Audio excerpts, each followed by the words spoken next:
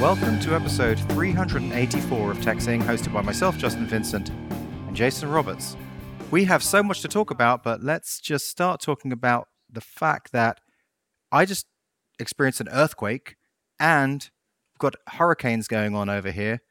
So major hurricanes in California, earthquakes. Jason, is this the end of times? Not for me. I'm good. Oh, you're good? Okay. We have no hurricane. It's more of like hurricane. I mean, it's there's all this big, build up, and we barely have a drizzle, and there's a little drizzle. There's no wind at all. I mean, in fact, I'd like a little wind just to come and create a breeze. I don't know, and I didn't feel an earthquake. Where are you again? I know you move so often. I can't remember. We're in Moorpark, and there was an earthquake in Ojai, 5.2, I believe it was. Is that even a perceptible level? Can you feel that? I mean, yes. We were just standing in the doorway and the entire house was shaking for 20 seconds, major shaking. It was like being on a boat. Oh, really? Okay. Yeah, so it's ooh, this is fun. Hurricane, earthquake. Although we're not really feeling much of the hurricane side of things either. It's just a light breeze and some rain. Okay, well, good. Glad to hear you're still alive and kicking. So you too. Well, I'm glad to hear you think we have a lot to talk about, because I was thinking, oh God, I got nothing. So, oh crap, serve it up. Well, I mean, I also have nothing, but I've got some stuff. Okay. You always have stuff. I mean, I'll just start by saying, first thing, I want to show you something, which is my blood chart, and have a look at where it's going. Look at that. Oh, it's in the healthy range. This is the first time during my waking day that it has been in the healthy range. So for listeners, think of a sort of a profile view of an ocean with mountains in the background.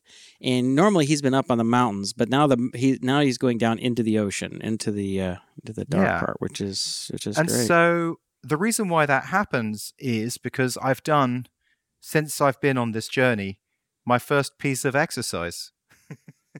And that was simply walking for 20 minutes and jogging for 10 minutes. And that's all it took to just, because I knew that I was going to have to exercise to get things to the next level, because it's been surfing. Justin, you dropped out on me, dude. Hello. Can you hear me now?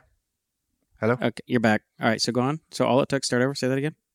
Yeah, so that's all it took to because it's been surfing on, it's just my general blood sugar level has been surfing on the just out of range. Right. It's been surfing on that for I don't know, a week or 2 weeks.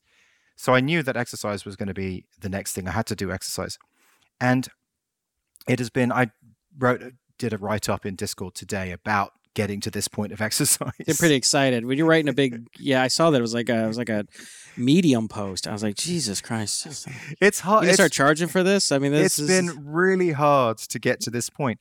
So basically, I knew that I had to do exercise. So then the next thing is, all right, when am I going to do the exercise?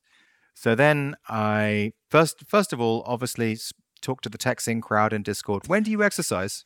When do you exercise? Ask the community. Okay. And the response back was, no two people have the same schedule. Everything's doing something completely different. Yeah. There's no wisdom to be gained from that. No, actually, I think that's reversed. I think there's a plethora of wisdom. I think what that means is there's more than one way to skin a cat. Yeah. There's infinitely different types of exercise you can engage in. Pick what you like, what you find the most enjoyable, that you find the most accessible. And you can change it up. You don't have to do different stuff all the time. I think that the most important thing is get your heart rate up for an extended period of time. Exert yourself. The longer your heart rate is up, not doesn't have to be a consistent level. Can spike up and down. That's all good stuff. Stress your body physically in any which way you can. But the words that were ringing in my ears during this process was something you said on the last show, which is make it a daily habit. Yes. Okay. So I was thinking that was the whole reason why I was asking and looking at what people were doing and thinking to myself, how the F am I going to make this a daily habit? So I basically needed to find the time to make it a daily habit. So it's like a can of worms, like unraveling. It's like, all right, where am I going to find the time to make this a daily habit? And after a lot of thinking and figuring out and planning and looking at calendars in different ways, the best time for me is to create a new time slot in the morning that would work every day, come rain or shine, is 5:45 to 7 p.m. That would work for me no matter what. And so that then peels back, oh shit, I need to create a new habit and change myself from being a night owl to being an early riser. So that's the new thing. And I've been practicing that for the last 3 days. And for like 2 days, I couldn't even wake up at 5:45, but today I did. And I was thinking, I'm going to go to the gym. And then I couldn't go to the gym. I was just like, nope, I'm not getting out of bed if I go to the gym. But then when I thought, I'll just do that walk. So then I got out of bed, and then I did the run after I was walking for 20 minutes.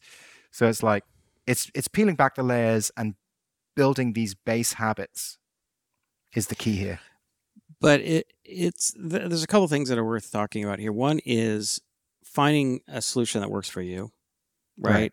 Now, you may not be a early morning person in general, like that, but this may be the best solution that you can find, right? Yeah. I mean, like ideally, I'd like to do it at 4 p.m., but that just doesn't work because sometimes I got to pick up Jack, and sometimes,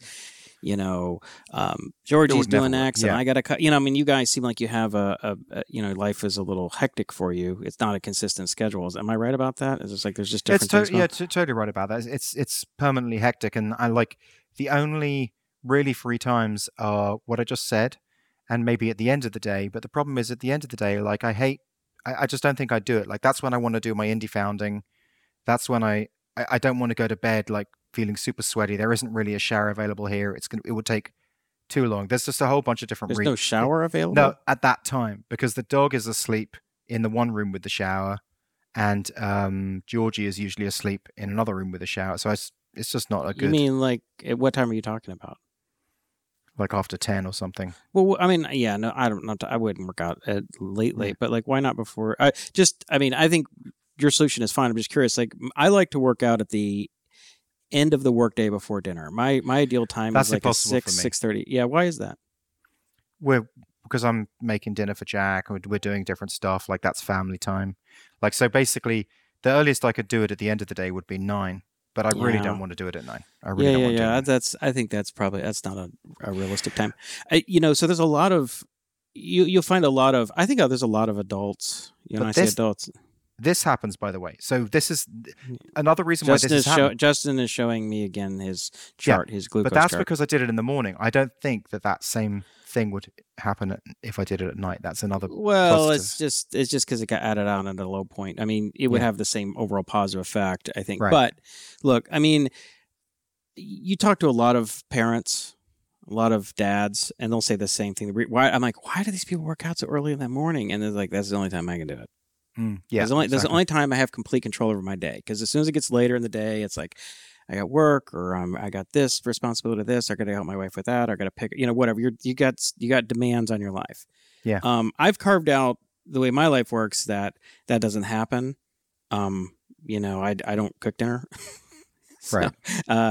So Sandy and I have much more of a traditional division of labor. So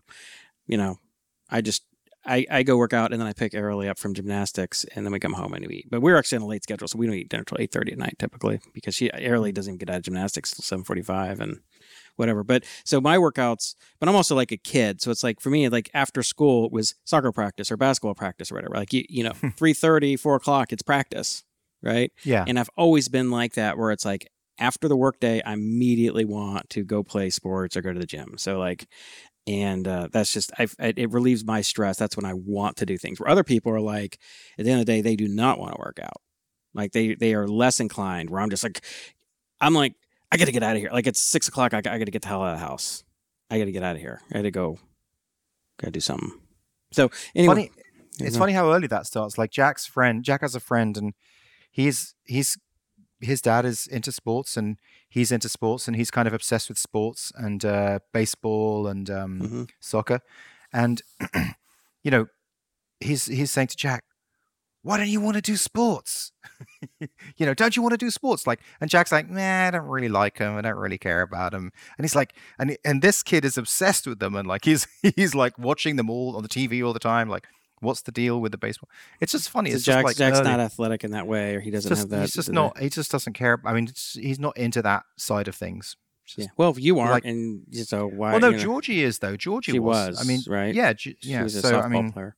Yeah. Well, she's taken after you anyway. So right. That's fine. But yeah.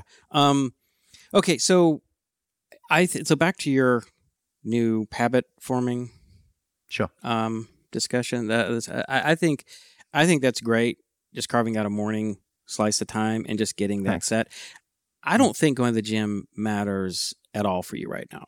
I think if you just do the easiest thing that you can do, this kind of walk run thing, maybe you get after a few weeks, I'll try and do 10 push-ups and 10 sit-ups every other day or something, and then ramp it up and then be like, this thing is not as hard as it used to be. It's kind of easy. I feel like I'm up. I'm like, I should do a little more. I mean, I'll get my dumbbells and I'll do I'll do every other day. I'll do the 15-minute New York Times dumbbell workout or whatever the hell the thing was, right? Yeah. And so I think it's just all about just slowly ramping up as it becomes easier and easier for you. And again, you start seeing results. You're like, I feel better. My glucose is down. My blood pressure's down. My heart rate, that stuff's like moving in the right direction.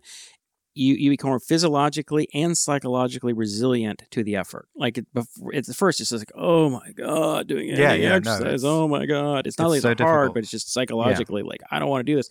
Eventually it's like, this is so easy now. Like, Joe had a really good point in the Discord, which is, you getting to a point of thinking that you are that person. Like it's a part of your psyche. So you're someone who works out. I'm a person who works out.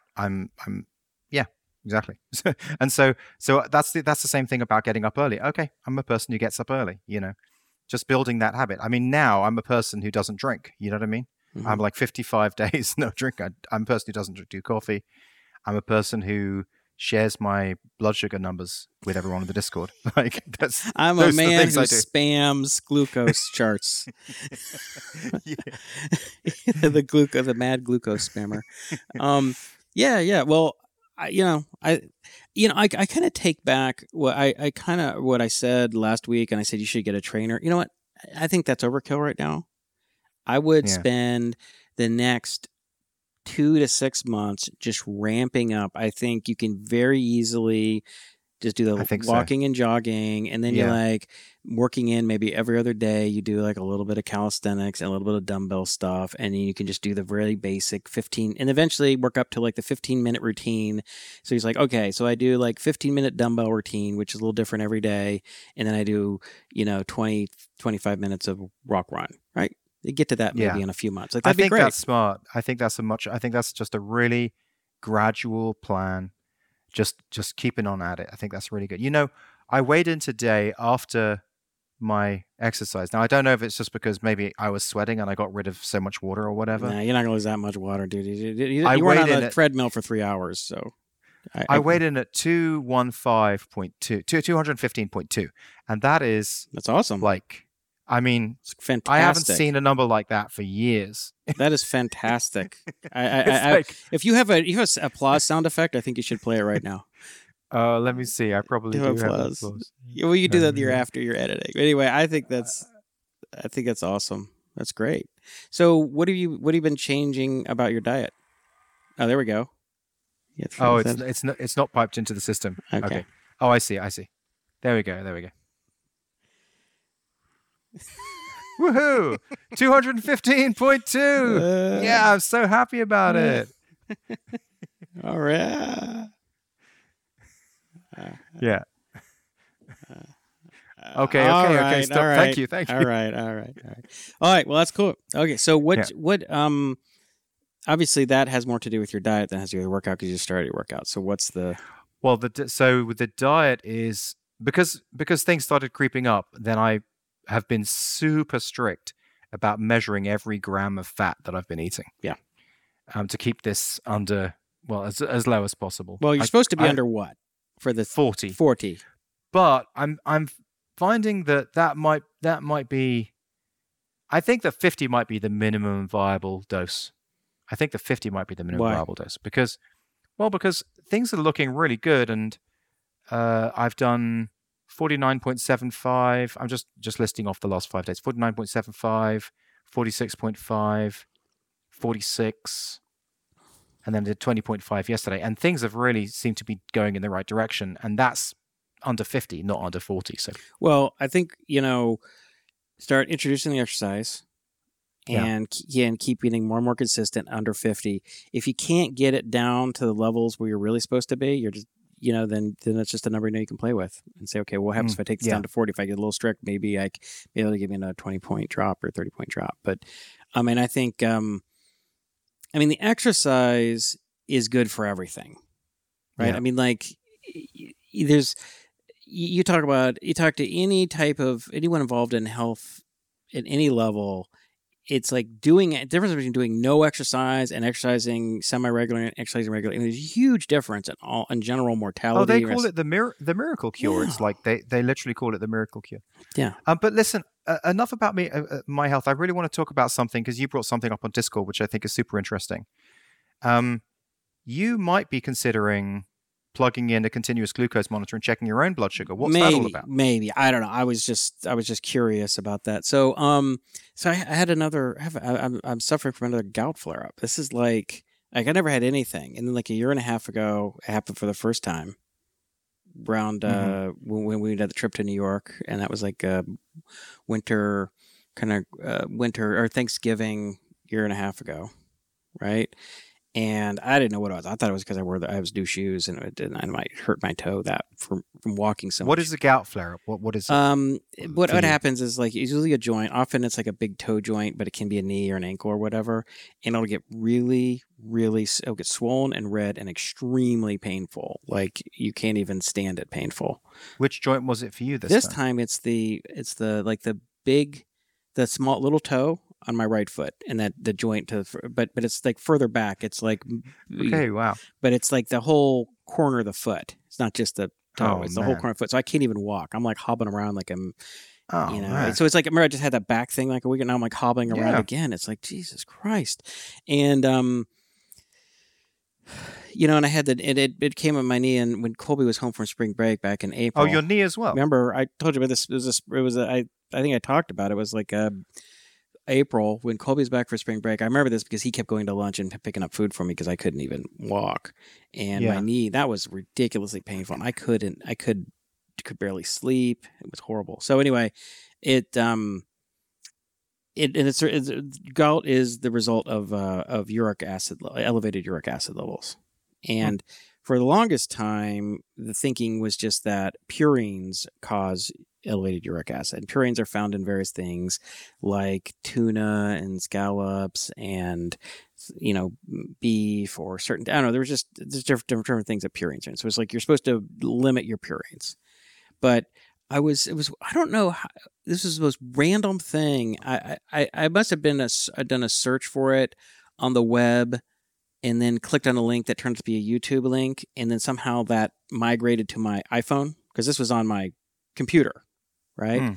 And I'm at the gym and it just starts playing this interview with his doctor who wrote a book called Drop Acid, which is, drop the uric acid level, right? Just to play on words.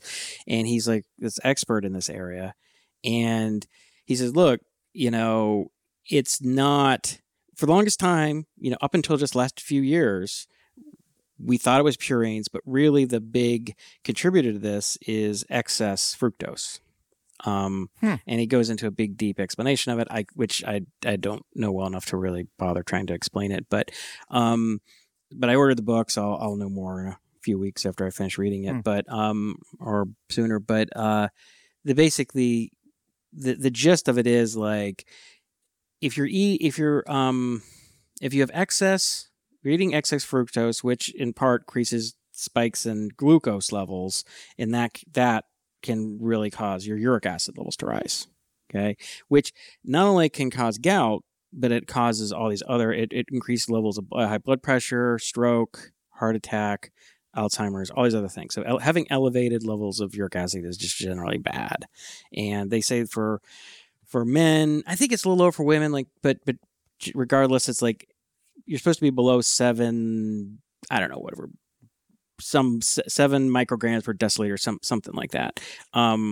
But you're supposed to be below 7, but really you're supposed to be below 5.5.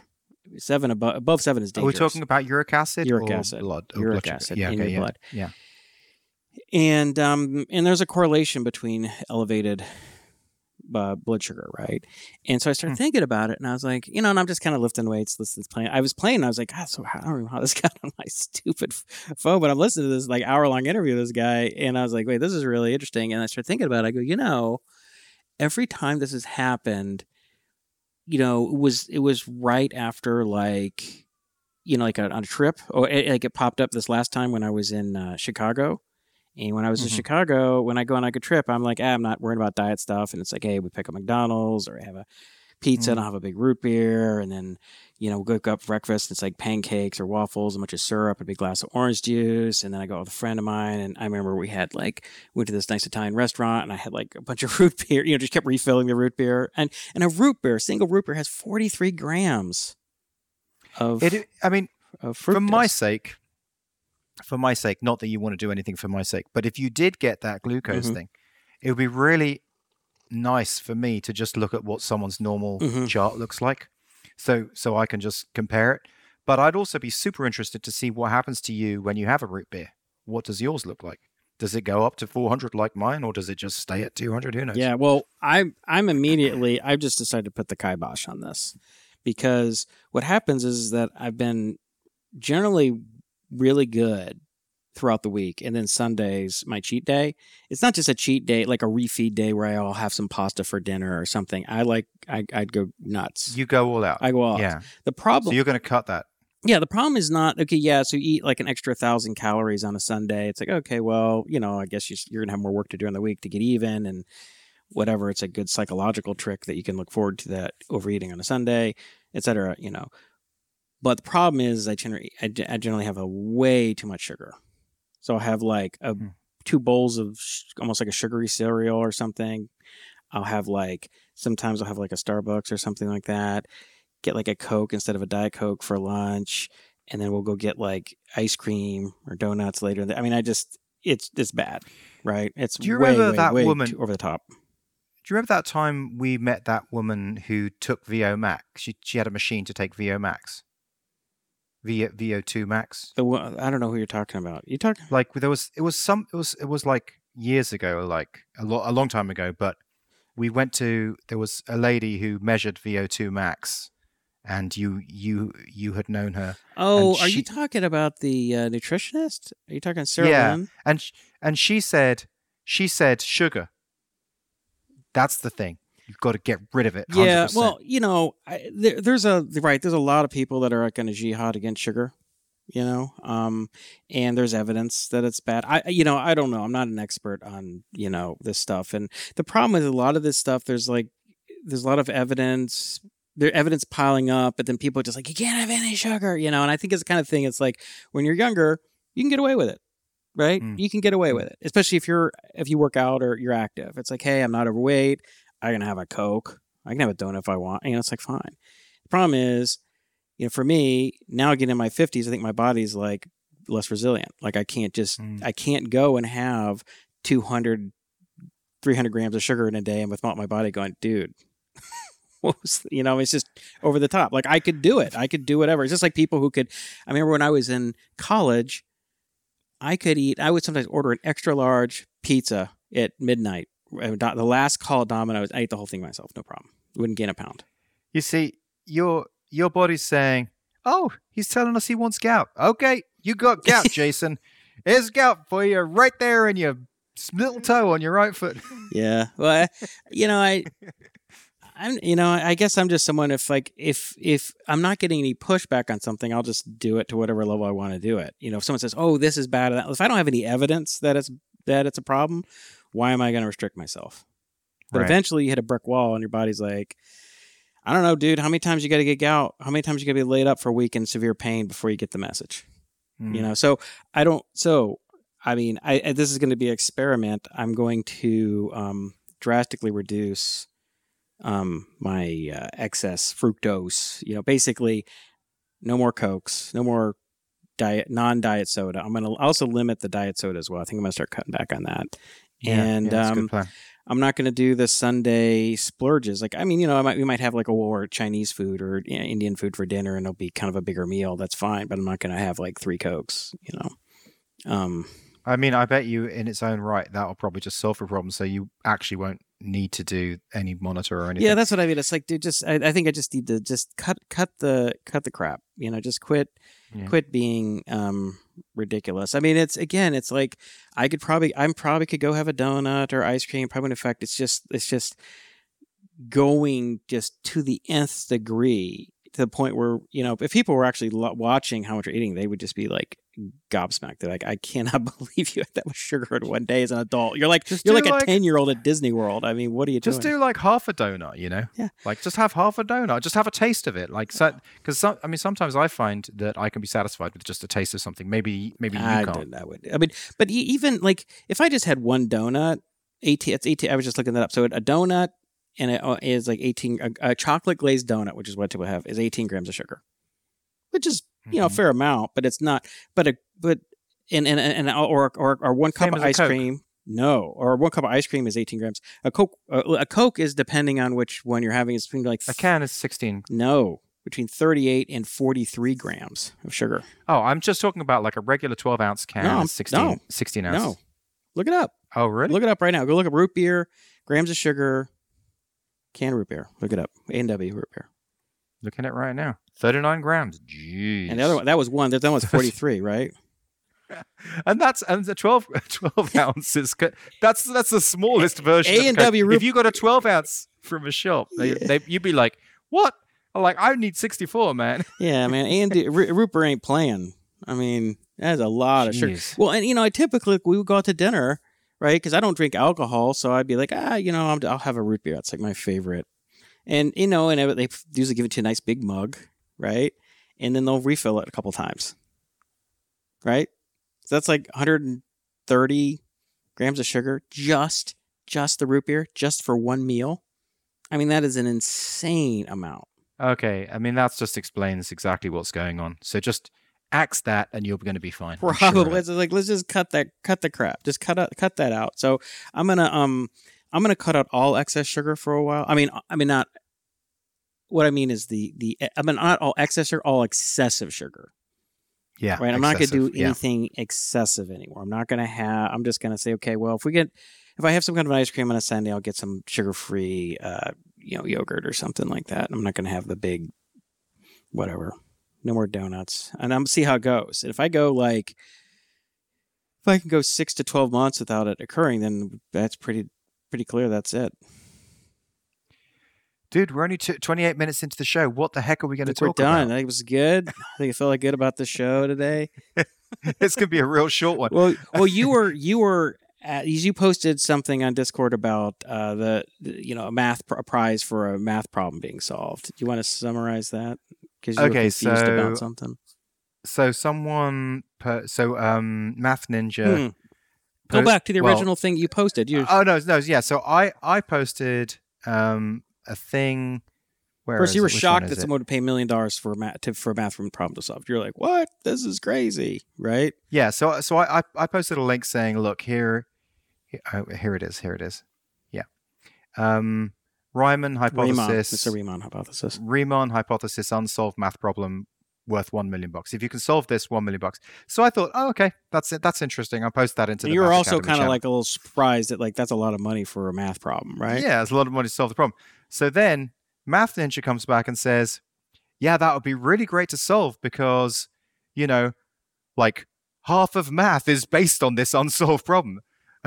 Or not, that's exaggerating, but there's a lot of number theory in particular. There's hundreds and hundreds of different equations that are based on this unsolved problem. Math theorem. And I'm like, what? Are you fucking kidding me? Like, how can that be? Like, how can so much math that is in everyday math that all be based on something that no one knows how to prove? It's a lot like ChatGPT. Like, no one knows how the innards of it works.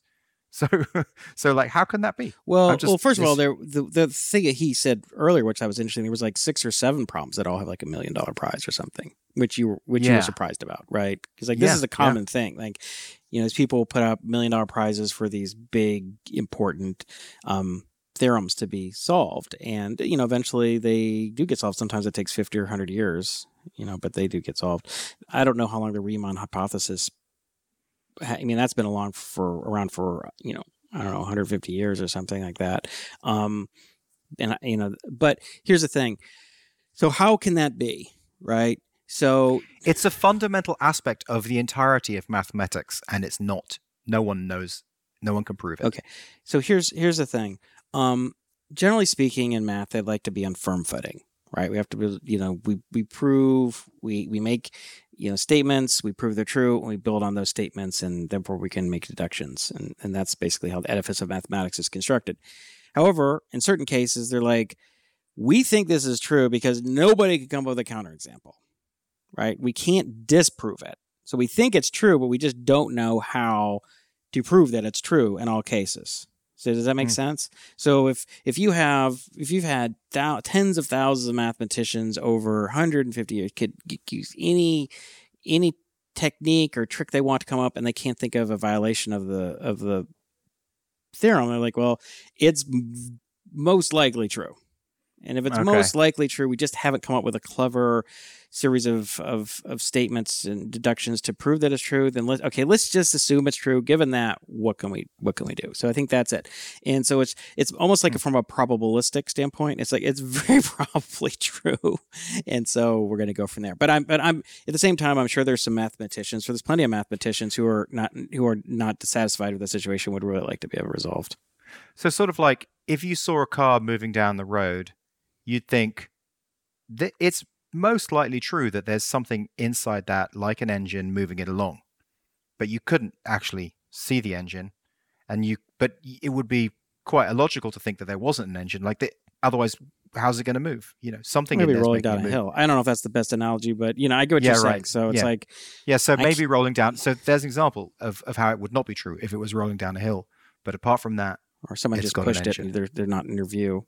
It's got now you've had two examples. Or it could be a hurricane that the hurricane blew. Oh shit! So that's a crap example, but okay. I think people get. Yeah. All right. Okay. So Math Ninja is my director of content. That's Alex. He's a mathematician, so that's why he would know stuff like this. Okay. Are you ready for another topic? I'm ready. Serve it up. Let's go. Okay. All of the chat that we had last show. It made me think about this idea for a website, because I think people are sheeple, like they're sort of bought into their I'm Democrat and I think down these lines, or I'm Republican and I think down these lines. But as we know, everything's nuanced. So I had imagined this website, amisheeple.com. Am I sheeple? And basically, amisheeple.com, and basically it says, are you sheeple or are you an independent thinker? And then it's a big like checklist form, and on the left hand side it makes a statement that is essentially a Democrat statement. On the right hand side it makes a statement that is a Republican statement, and then in the middle it makes a statement that's like it's nuanced. And so you send it to people, and then they check what they think, and if they're like 100% or like 95% down one side, you're sheeple. Yes, you are sheeple. If they have like a mix and it's like a 50-50, yes, you're an independent thinker. So, well, I think maybe a more accurate way to put it is you're a partisan, right? So if you're if you're in lockstep with a party, you're a partisan. You're just basically. I mean, because there's a lot of people who believe everything that Republicans and Republican media, talks about, and there's a lot of people who agree with everything the Democratic. They turn on MSNBC and they don't hear anything they don't like, right? And you could some are, I don't mean that they're partisan, that they're activists, or that every time you run into them at a party, they just start, blathering on about, their particular politics, but they're not asking questions about their party's positions and platforms, and they're not seeing the inconsistencies, because there's a ton of inconsistencies, because these parties flip-flop all the time. They were, right. They were really this way one way. Now all of a sudden, everybody it's like, why is that? And because they're not logically or philosophically consistent, and there just have to be more with the winds of change in politics and what's going to allow the party to maintain power, because they can have more people and they can raise more money and whatever. But it's sort of like a religious belief. Like I'm believing in everything that's said by this side, Yeah, no, it is. I mean, rather it's like than just independently thinking about it. And that's what, and I've been beating on this drum for 15 years. It's like, I do not buy all the bullshit from one party, because they all have, or, in the U.S., I'm sure the same is true probably with any party in any country. But, we're, just talking about the U.S. because it's the only one I know that much about, is they have massive fatal flaws, massive hypocrisies. You think they're like the good guys, and they get in power, and a couple of years later, you're like, Jesus, I forgot they're like this, oh my God, and then you're like, oh my God, I'm never going to vote for them. And then the other one's going to be like, oh my God, and that's many times you have to go through that before you realize, wait a minute, these people who are in these parties or whatever they're not good guys. They're not philosophically consistent or principled. There are sometimes they do have positions that I very much agree with, that I think are very principles, but then you look at all the rest of them and you're like, wait a minute, so I think that's it. But I think the reason is, people don't have a lot of time to invest into thinking hard about these things. I think people are occupied with their day-to-day lives, doing whatever they're doing. I think B, people end up going down typically going, I mean, the media itself has splintered. So before in the 80s and the 70s, media was much more central. I mean, there still was there was a tight band of what you would hear about, but it was much more central. Right now, it's like, okay, you either watch MSNBC, you watch Fox News, you don't watch both, unless you're like me and you're sitting in the stationary bike and you got both of them right in front of you and you're about to lose your mind. So just like, Jesus. But I think that's it. 3, people are kind of tribal. They feel much more comfortable in a tribe. We think we're evolved to feel comfortable in a tribe, and it feels better to have a bunch of people who are like, yeah, we're the good guys. They're all like evil bastards, and So ultimately, amisheeple.com. Someone should go out and make that, or no? Well, I think you'd have to, because everybody's like, I'm not a sheeple. Fuck you. You're a sheeple, right? So it's like nobody's got. But I think what you could do is you would be like, find out where you are where are you on the political spectrum, right? Okay, that's the serious right. version. And then it would come on the spectrum, and then at the right, on the far left, the bottom, the 15%, the far left and far right, it means you're a partisan because you are essentially in lockstep with your current party. Okay, right. So there'd be two different approaches. There'd be the joke meme approach, which is what I came up with, amisheeple.com. And then yours is the more boring, scientific, studious, boring approach. Nobody cares about. Yeah, I don't think anyone's going to go to your one. Like Jason is, but I think people might go to Am I Sheeple because they'll be like, because you'll print a little thing that has a nice picture of a sheep, and I mean, anyway, human face on maybe one of our listeners can do it. I'm obviously not going to do it. I'm not even going to think about it anymore. It sounds like great use in the next 3 months. No. You should totally do it. Okay. So let's change subjects. LK99. I was skeptical of that from the first. I think we've seen that get shot down. That was nice. So, yeah. Will we see room temperature superconductivity in our lifetime? I don't know, but it's not now anyway. To me, it felt like the whole AGI freak out. I mean, it was much more on a positive note, right? I mean, people were where the AGI, Sam Altman going to Congress, regulate us because we're about to take over the world, that kind of bullshit.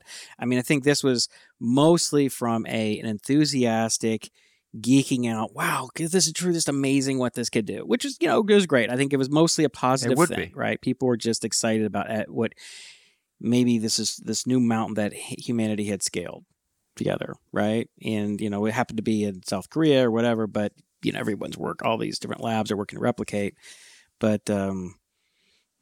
I mean, the piece I don't understand is in the replication they're saying, no, it wasn't, because the only reason why it was low resistance because some weird impurities ended up in there and that made it low resistance. I'm like, but I mean, so replicate that. Like, let's do a new paper and say, okay, let's get these weird impurities in there so there's low resistance, and then we've got this great new material that maybe doesn't have zero resistance, but it has low resistance.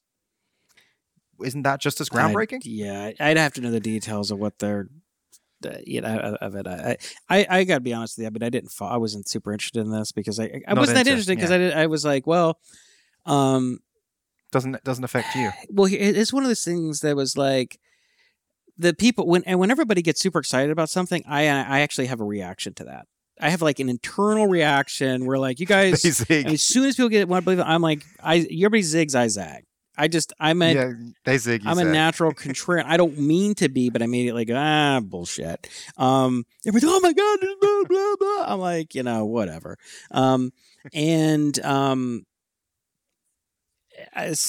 You know what?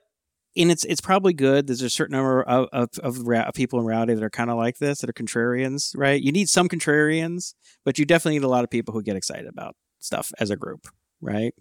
And I just happen to be on that. I think it's just a gene I have. I listened to half a dozen podcasts that talked about it, and I couldn't, and it was on Hacker News. It was basically like every other link on Hacker News for like 3-4 days or a week, so I couldn't avoid it. So, but all right, next subject. Paul Graham calls AI the exact opposite of a solution in search of a problem. Did you read that? I saw that quote. I saw that, right? I mean, so what do you think? Do you think that's a kind of true, an interesting perspective? Well, I think in the sense of this, so like typically the solution in look of a problem, which he's playing off of, so like the solution in search of a problem, it happens all the time where there'll be some kind of cool technology that's invented, typically in a university laboratory situation, and they want to monetize it. Like, oh, we got to like Speak. Well, that wasn't in a university lab. That was just in your head. But okay. Yeah. but I've seen this in person. I've sort of talked to people who had created something. They're like, oh, we got this cool technology, and we want, we think we could maybe use it for this and for that. And I'm like, it's just always seems like a low probability that that's going to happen, because to build a company, you have to find a market. Right. And if you're in search of a market, it means you don't have a clue what the market is, because the market should be obvious. Right. It means you've looked around, at least for days, weeks, months. There's no apparent market. That's bad. Right. Talk about, you can't have product market fit when you can't even figure out what a market is. So, companies that come at building a company from we got this cool technology, we just got to figure out somebody who wants to buy it. It's just a low probability, and a lot of times they can raise money because there is some cool technology. You can spin a cool story about it, and people can imagine, they can construct this imagined future. But then again, it's just there's no there, and most of those fail. So AGI wouldn't be. So the thing is, about a solution is usually very, very narrow. So I think what he's saying is the one thing AGI is not narrow. Like, it's humans. So if a true artificial general intelligence is human level or greater intelligence, they have the fluidity and the flexibility of the human brain. Well, he's just talking about ChatGPT, not AGI, but well, he said AGI, right? He didn't say ChatGPT. He said AGI, right? Or artificial intelligence. No, call AI. Oh, AI. Yeah, you're right. No, calls AI. Yeah, you're right. He's saying AI. Yeah. Which he's talking about OpenAI. Which is well, and he may be in reference to what OpenAI is trying to do, but AGI is general, is the opposite of a particular solution. Humans, everything in our world that exists outside, beyond just the natural existence of things, is come from the human brain. So, right, can do anything. So it just helps everyone out. Like basically, there's just the general AI helps everyone out. So that's why it's the opposite. Again, Okay, my position on this is that we're much further away from it than people think, and you're going to be paying me $1,000 in a little over 4 years now. I'll raise it to 10 if you want. I'm happy to go to 10. Dude, I'm happy to ramp it up. No, obviously not. But I'm running out of subjects. This is gonna have to be a very short show. Well, because I've got a life too. I've got just the same. You have morning workouts now. You got time to be on Hacker News. You're out there huffing and puffing. You didn't prepare shit. Okay, so Elon Musk responds to anti-Tesla ETF closing its doors down after heavy losses. Okay. So those guys bet so much on Tesla failing. Well, the question is they lost so much money that they had to shut the ETF. Yeah. Well, the thing is, it depends on where you shorted Tesla, right? Because Tesla's not at an all-time high. So if it's all about your entry price, right? If they entered 5 years ago, they're screwed. If they entered a year ago, they're probably pretty happy. It's the vicissitudes of the market, and it's all about, and entry price is really important. So, but let's go to more something that has a little more meat on the bone, which is Twitter /X. And because I was thinking we should talk about this last 2-3 weeks, and we just Threads is come and gone. It's already. Yeah. I was going to come out and say bullshit. I was ready to call bullshit on it the first day coming. I'm like, this is not going to go anywhere for the same reasons I said everybody's not moving to Mastodon, because people don't want to give up their big follower list. All the people who have follower lists are not going to leave. And then by the time it comes around, it's like, dude, I don't get any credit for it because we didn't talk about it for 3 weeks. Did you see that post that I posted about, so some article was just shredded. It was trying to shred X. And it basically I think it say shred Threads, so Threads is automatically... No, shred... Okay. No, Threads isn't even part of this discussion. But it's trying to shed it, and it was saying, so blah, blah, blah. And it's like, yeah, blah, blah, but there's only so many blue subscribers. But then at the end of the day, when you looked at it, it's like, wait a second, there's that many blue subscribers? Wait a second. That means it's 50 million revenue a year. And then you look at Mastodon, and then some similar person who's trying to shred Threads is like, oh, Mastodon's so busy, it's crashed. Oh, because they had 5,000 new users a day, it crashed. Wait a second. And then as Raptor points out, Mastodon's entire revenue is $500,000 through donations. So Twitter's making 70 million. Mastodon's making $500,000 and bringing on 5,000 new people a day. That's a bit different. Well, from the original conversation we had back in around the New Year, I'm not bullish on Mastodon. I think it'll serve some communities really well, right? I mean, it's not going to go away. It's like these smaller browsers like Opera or Brave or whatever. Some people love them, and there's and from an absolute user standpoint, it's like, yeah, they got a lot of people, but from a percentage, it's like nothing. And I think it's great that they're more than one option than just Twitter, right? I mean, it's good, but they're not Twitter killers any more than Brave is a Chrome killer or something.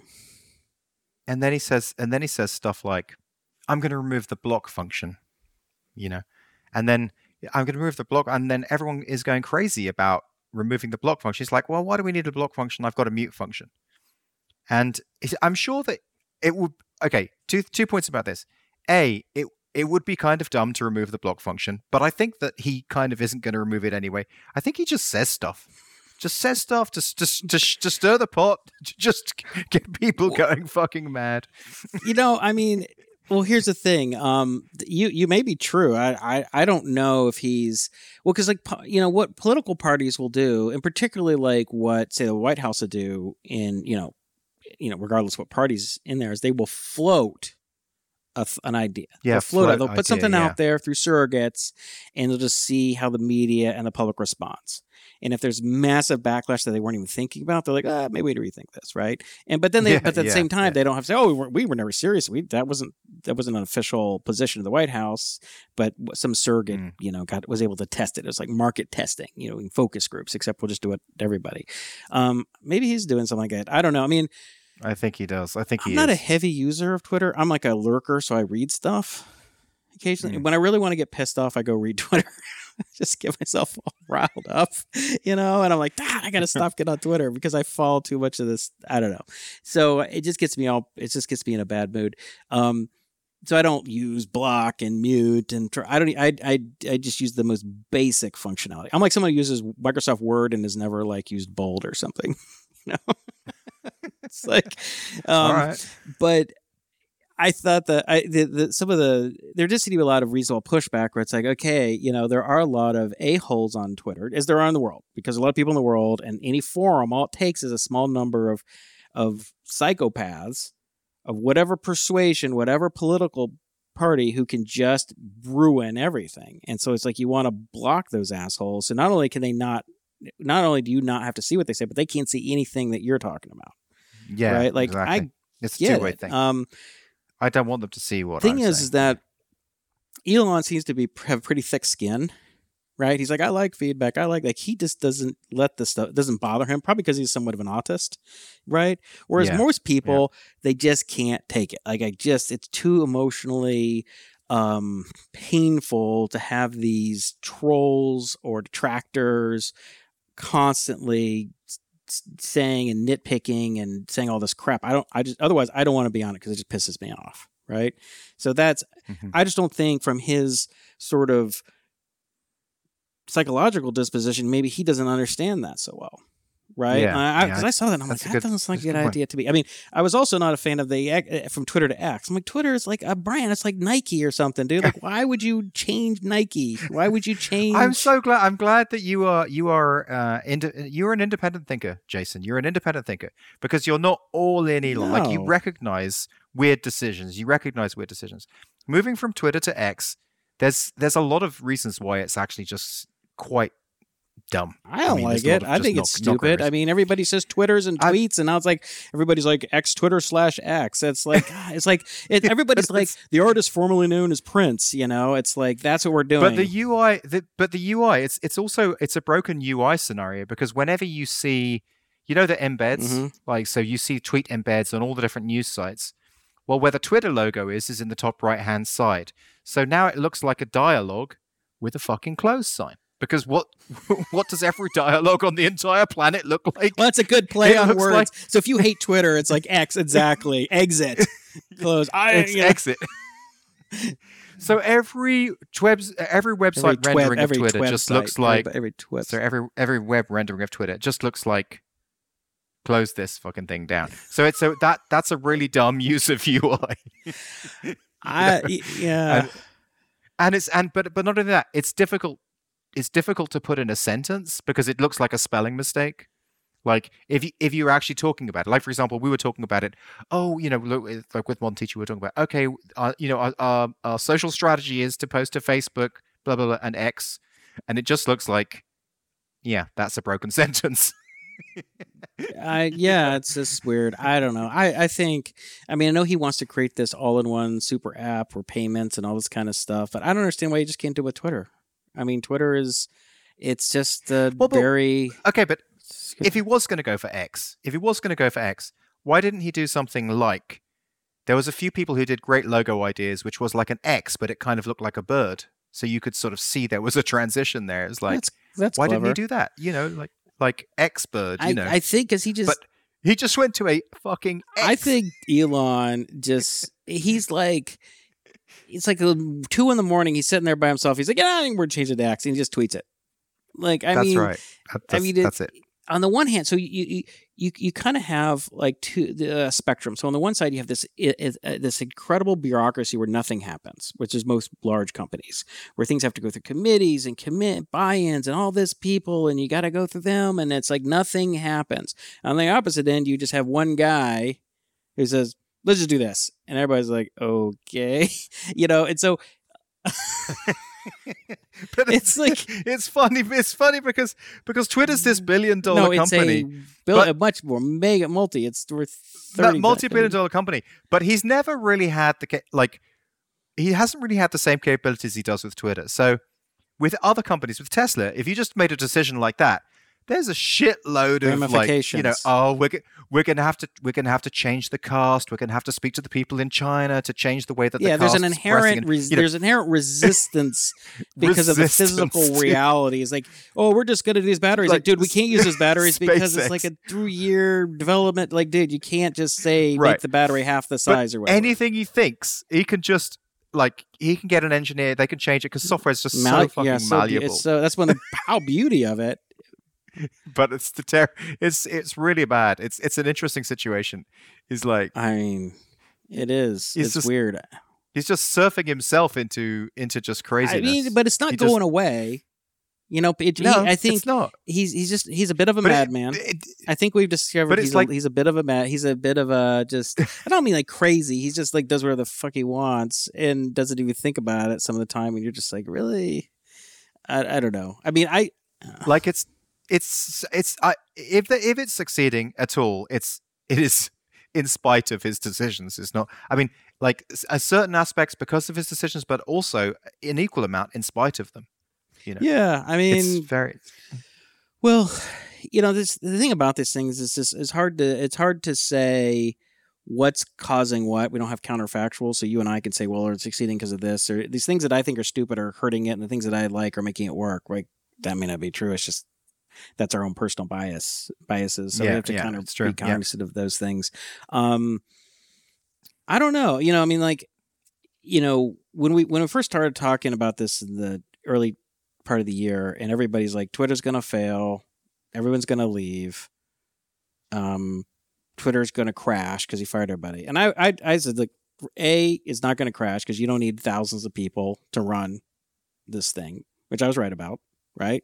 And I don't know why everybody thinks you need all these engineers. I mean, anybody who's worked in a large organization, I only worked with Uber, and Uber compared to these bigger companies is relatively efficient, but the amount of inefficiency and meetings and bureaucracy and bullshit that accumulated there in just a matter of a couple of years was astounding. Was fucking astounding. And I couldn't even get at a certain point, I couldn't get anything done. It was impossible to get anything done. I had to go talk to 13 people to get an answer to a question. They go talk to this guy, and then they go talk to that person, go talk to this, it was so ridiculous. So, and then, I mean, I think there's a certain amount of resistance or pushback from technical people because they're like, you can't fire those technical people. Technical people are really valuable. It's like, dude, if you have technical skills, you are a valuable human being because you can create cool stuff. That does not mean you need 1,000 people in the engineering department at Twitter.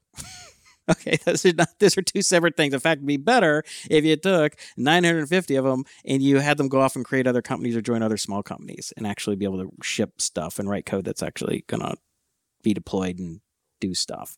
But so anyway, that was the one thing, my one kind of part of my position. The other part was that I don't think everyone's going to like do the equivalent of I'm moving to Canada. It's like I'm going to Mastodon. I'm like, that's bullshit. I mean, you're going to have a small number of people, highly technical people. I guess the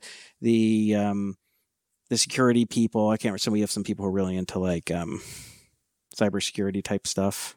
And I think, a big segment of them moved over. And you have some things like that. But by and large, the people who have hundreds of thousands, millions of followers don't want to give that up.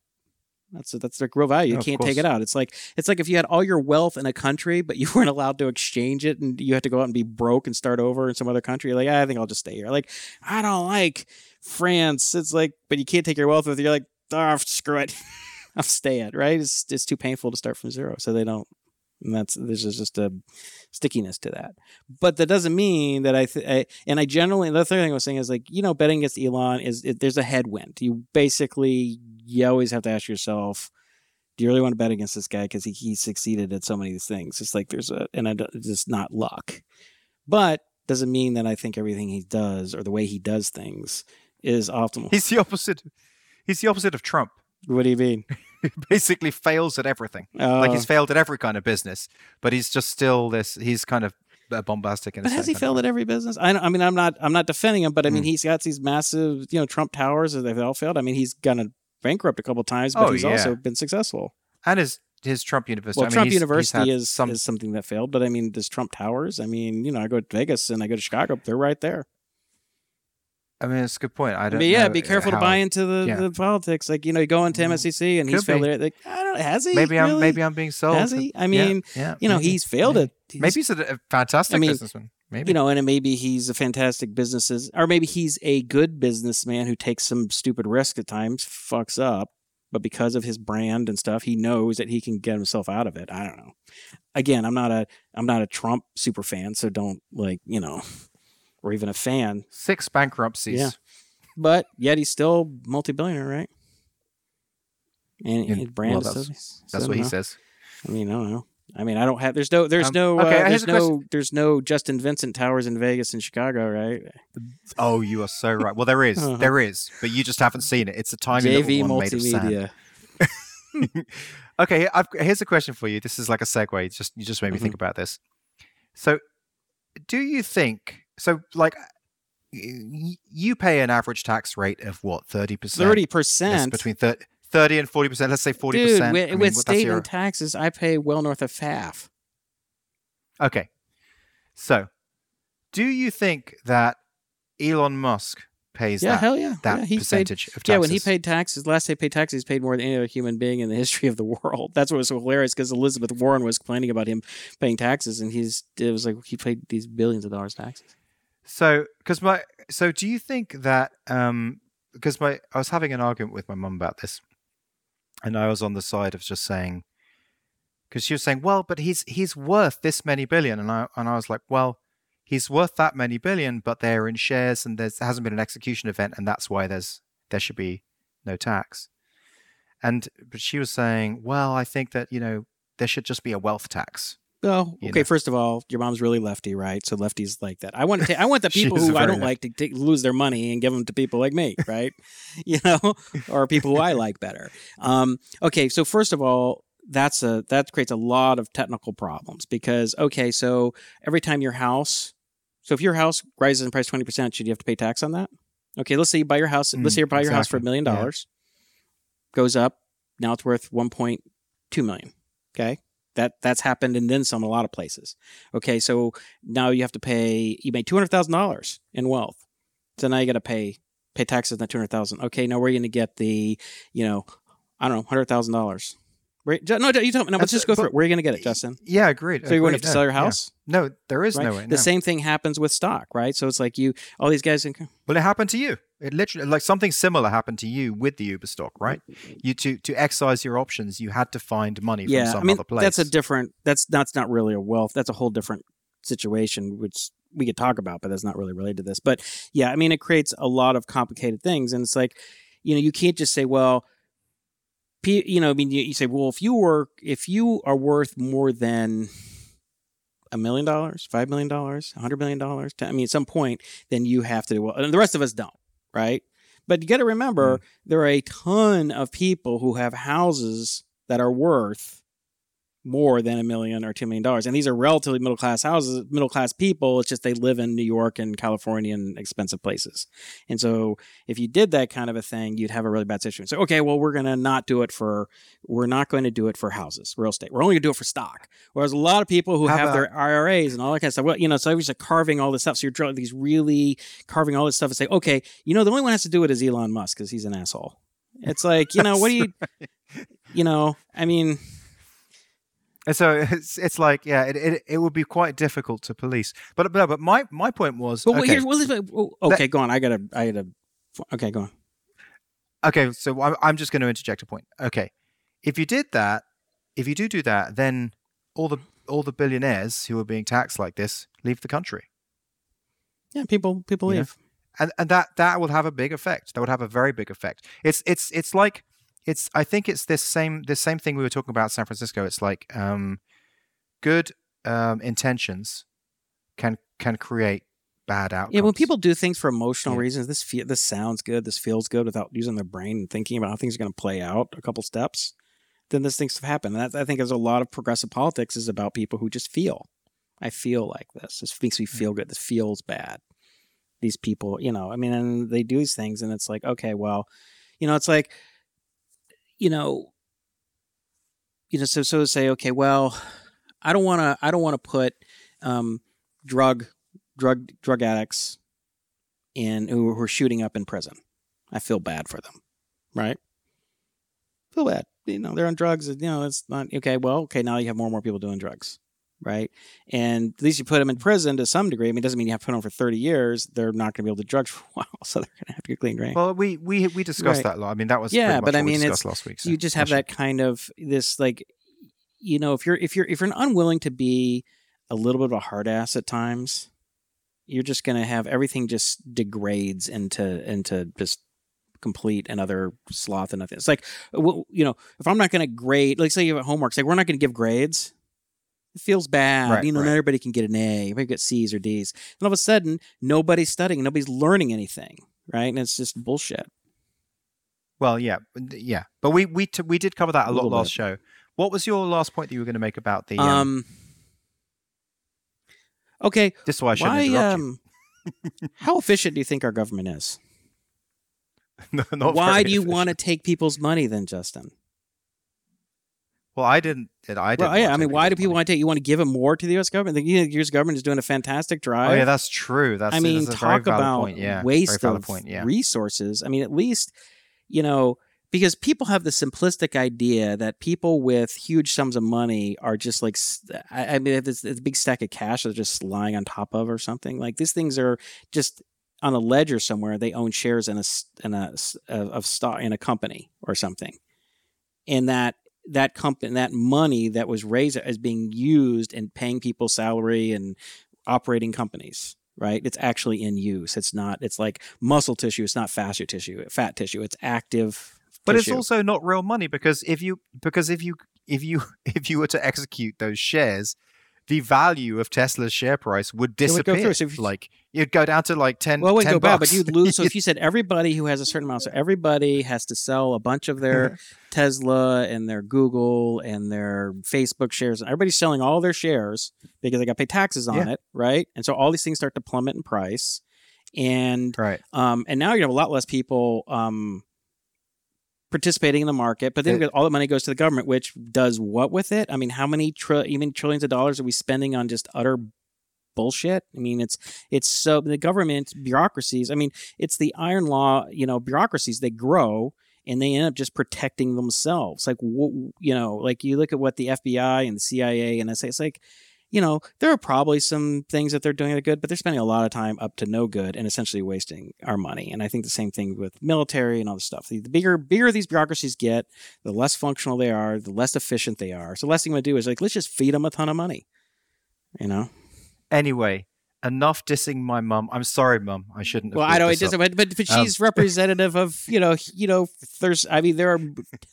30-40% of the U.S. population probably has a fairly similar view, and I'm just like, I think it's not a well thought out position. So, in terms of next topics, I mean, well, let's hear about Enlist Nitro. Let's see all the progress you've been making. All the progress, huh? So have you fallen victim to the curse of the madness? I mean, you make a ton of work and then you run out of gas, you burn out. What's going on? The Irish came, they killed your momentum, and now you're stuck in a rut side of the road. Yes, I think that is a really good way of putting it because what's taken over is health. So the Irish came, and I was kind of beginning the health journey, and then having them here really knocked me off course on that, and also knocked me off course on doing work on Nitro. And so then when they left, I just needed like a week of vacation after the vacation to sort of get back to normal. I know that is. And then I've just been focusing on trying to like the blood sugar's been was so bad that I've just really been focusing on that. I'm looking at a beautiful blood sugar chart how do you focus on? Do you just sit there and look at your chart all day? I mean, does it take any time? No, I just. Are you watching videos on it all day? What are you doing? I'm just. It takes a lot of mental effort to be good. What?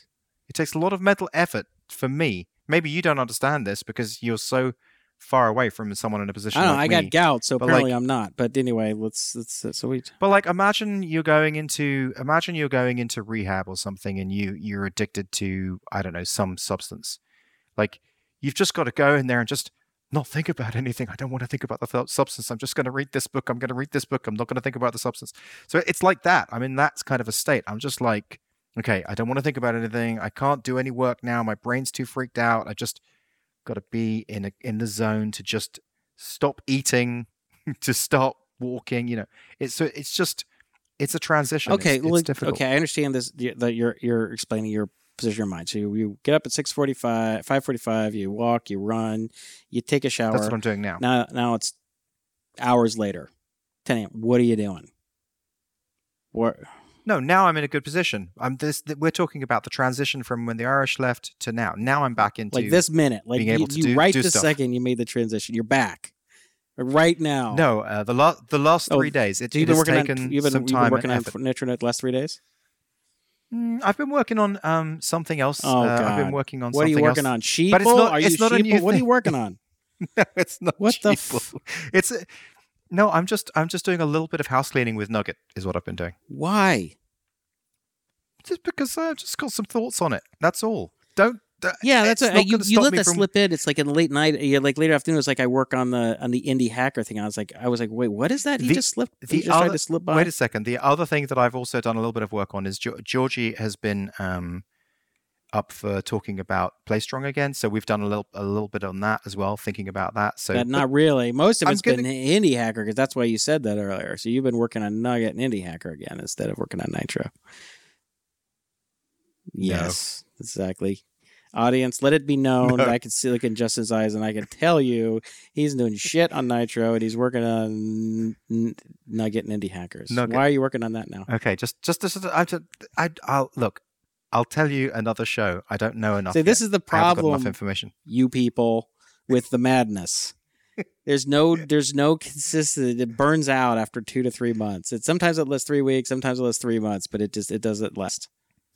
I will be right back on Nitro Note in the next few days. Okay. Well, see, I just want to let you know. So if you're like, well, Jason, why are you supporting this? It's because you give up. Like, why do you quit? There's no giving quit. up. Like, There's no giving up. There's no quitting. You know, it's like not cool. It's like, There's no. dude, Are you still using? I it? use it. I use it for work. Exactly. I use it for Exactly. work. And I don't. Did you know? You don't use it for. I don't what? use it for anything other than work. I just use it for work. I don't keep other stuff in there because it's not private. You're looking at it, so I'm not going to do anything on there. Exactly. So one thing I need to do is to make like encrypted systems. So then you'd put other stuff in there, right? Maybe. Yeah. Or maybe you wouldn't trust. I mean, I wouldn't have access to the key. Okay. So the point being is I have not given up on it. I am working on it. I will get back to it very soon.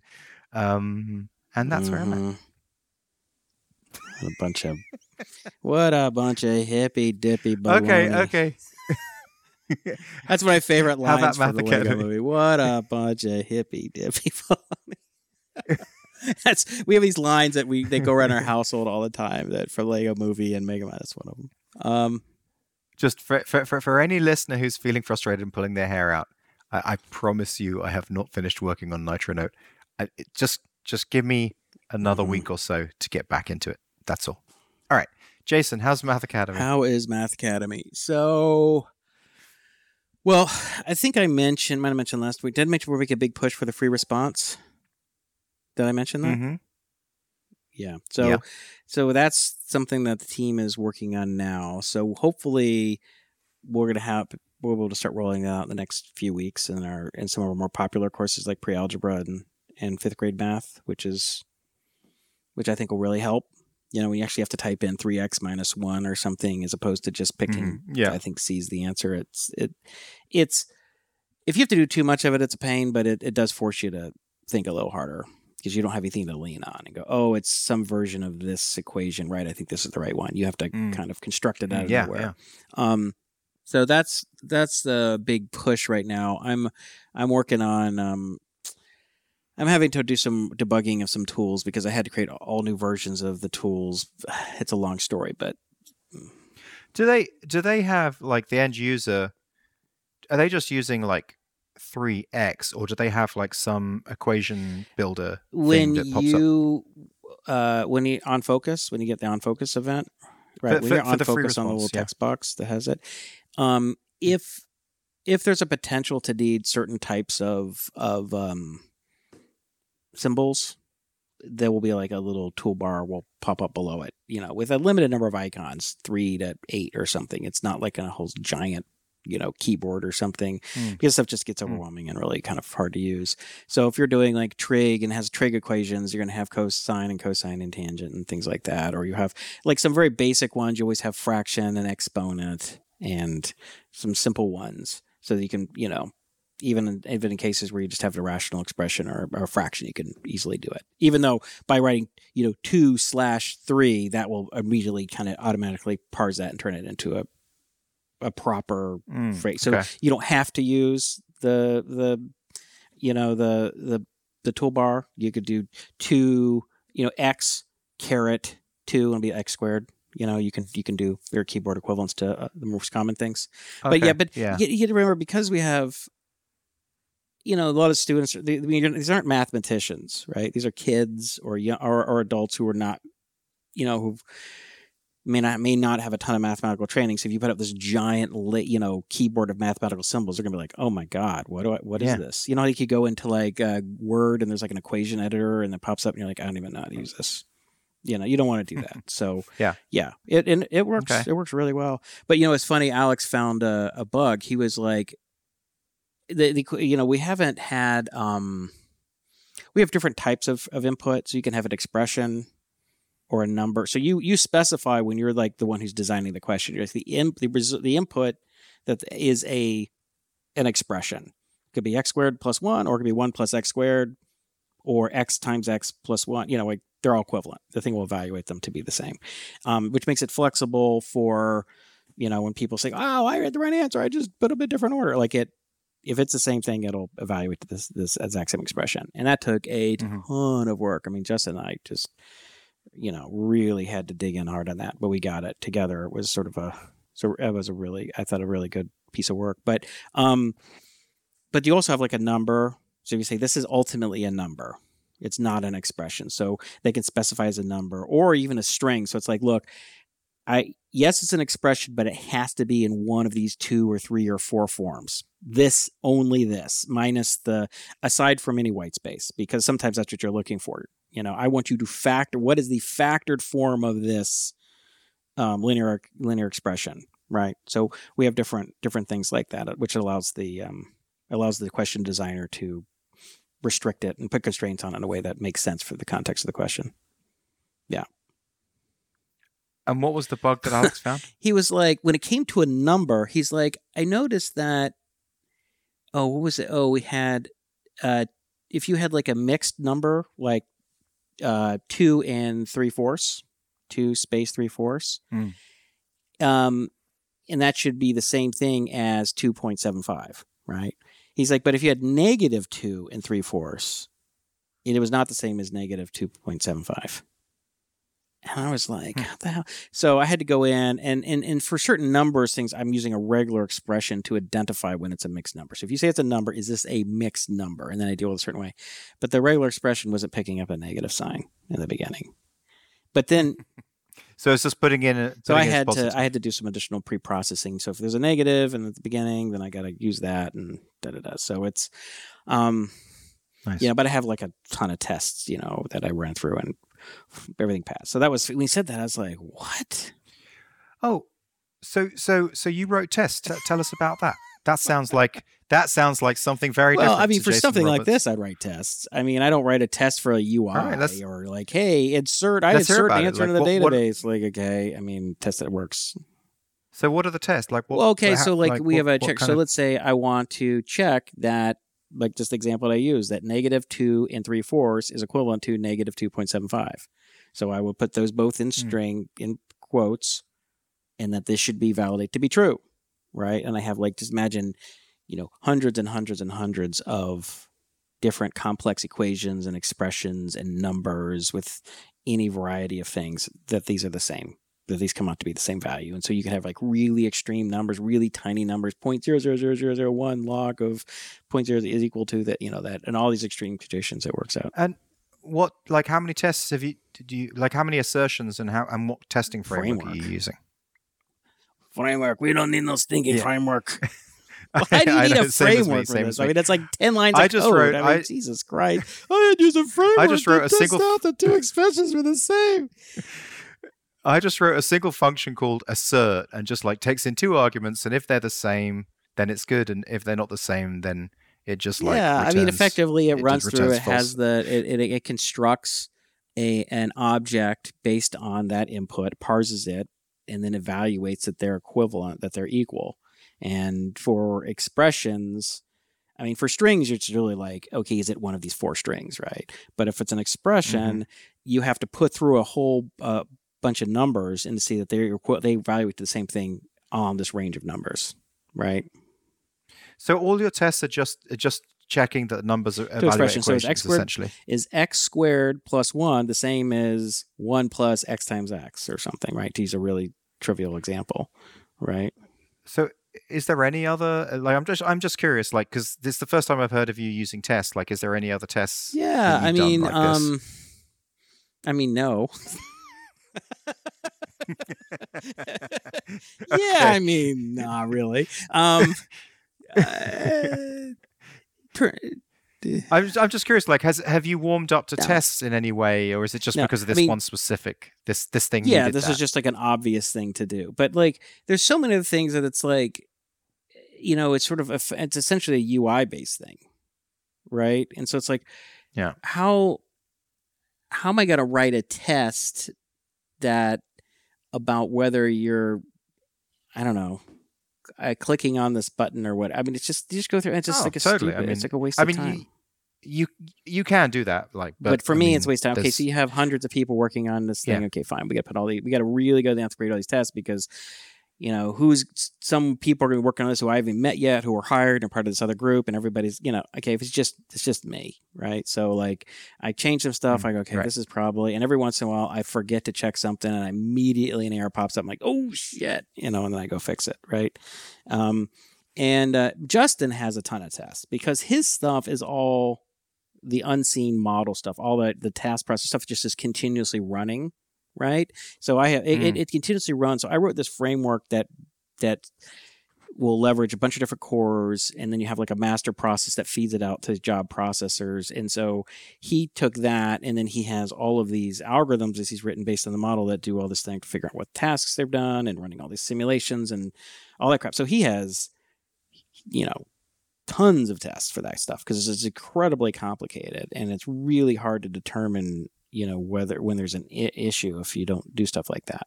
And we also have stuff that is continually running to see that the courses, everything's okay with the courses, everything's considered with a knowledge graph, everything's okay with lessons, there's just tons of tests that run continuously. So when Alex will make some adjustment to the knowledge graph or adjustment to a lesson or any number of things, that thing is within minutes, if not seconds, it's going to find out there's an invalid state. Nice. You need to deal with this. So in a lot of cases, Justin built a lot of tools that so when Alex wants to change stuff and he says, okay, I need to insert a knowledge points in this lesson. But yet there could be any number of kids that are actually in the middle lesson. So what happens? So we have this whole way of cloning all that information. He can go do whatever he wants, gets spread out over the team, and then that gets... Oh, yeah, you told about this. Kind of knife switches everything. And so... That's cool. Yeah, no, we've built out quite a good infrastructure for dealing with all of that stuff and just validating. And so all of these validations that are running, anytime it posts an error, it posts it to any number of these channels that monitor specific things that Alex or Justin or I myself keep an eye on. Yeah, there's so is knife switching a technical term then? I don't think so. I like it. I like it though. It really helps to. You might have come up with your second Lux surface area for a very niche group, but knife switching it really does sort of explain that aspect of you have everything on the go in memory, and then you're just switching to a second pointer to memory. Yeah, that's a nice. That's a good term. I'm sure that's been around. I don't think I made that up, but yeah. So I mean, Justin has, and I always would joke with Justin. I said, if you haven't tested, it's broken, Like just it guaranteed it's broken. I mean, if it works, it's like amazing. Like that's luck, but chances are it's broken. So, and he's taken that to heart. And I think he's had enough situations where he thought he tested it or did it, and it went out and there were all these errors happened. And I'm like, dude, everything's broken, you know, and he had to roll everything back. And he's like kind of shell shocked, like, oh, you know, you know, hundreds of people like that happened.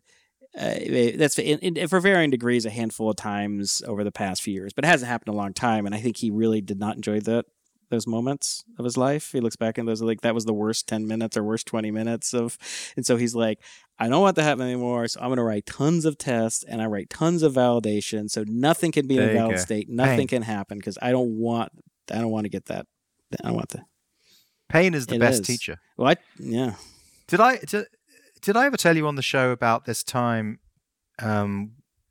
like really at the beginning of my career? I was working for this company. It was an open office. This is tangentially related, but the pain is the relating point. So basically, we had Cat5. You know, but it was the very beginning of Ethernet. Like it was all Windows, like just starting to use the concept of file systems. So anyway, what we used to do was in this company, we used to basically translate screenshots. So Microsoft would send, you know, the new version of Microsoft Word, but it would be French. And so we would take the same screenshots that were in the English manual and get the French version of the same screen. So we'd have to hunt around, not knowing where the fuck it was, but just like, so that was our job, to hunt around, find the screenshots. So anyway, there was this one time where I had taken like 1,000 screenshots or whatever. I had them in this directory. And I just was like, oh, I need to just move them to this other place.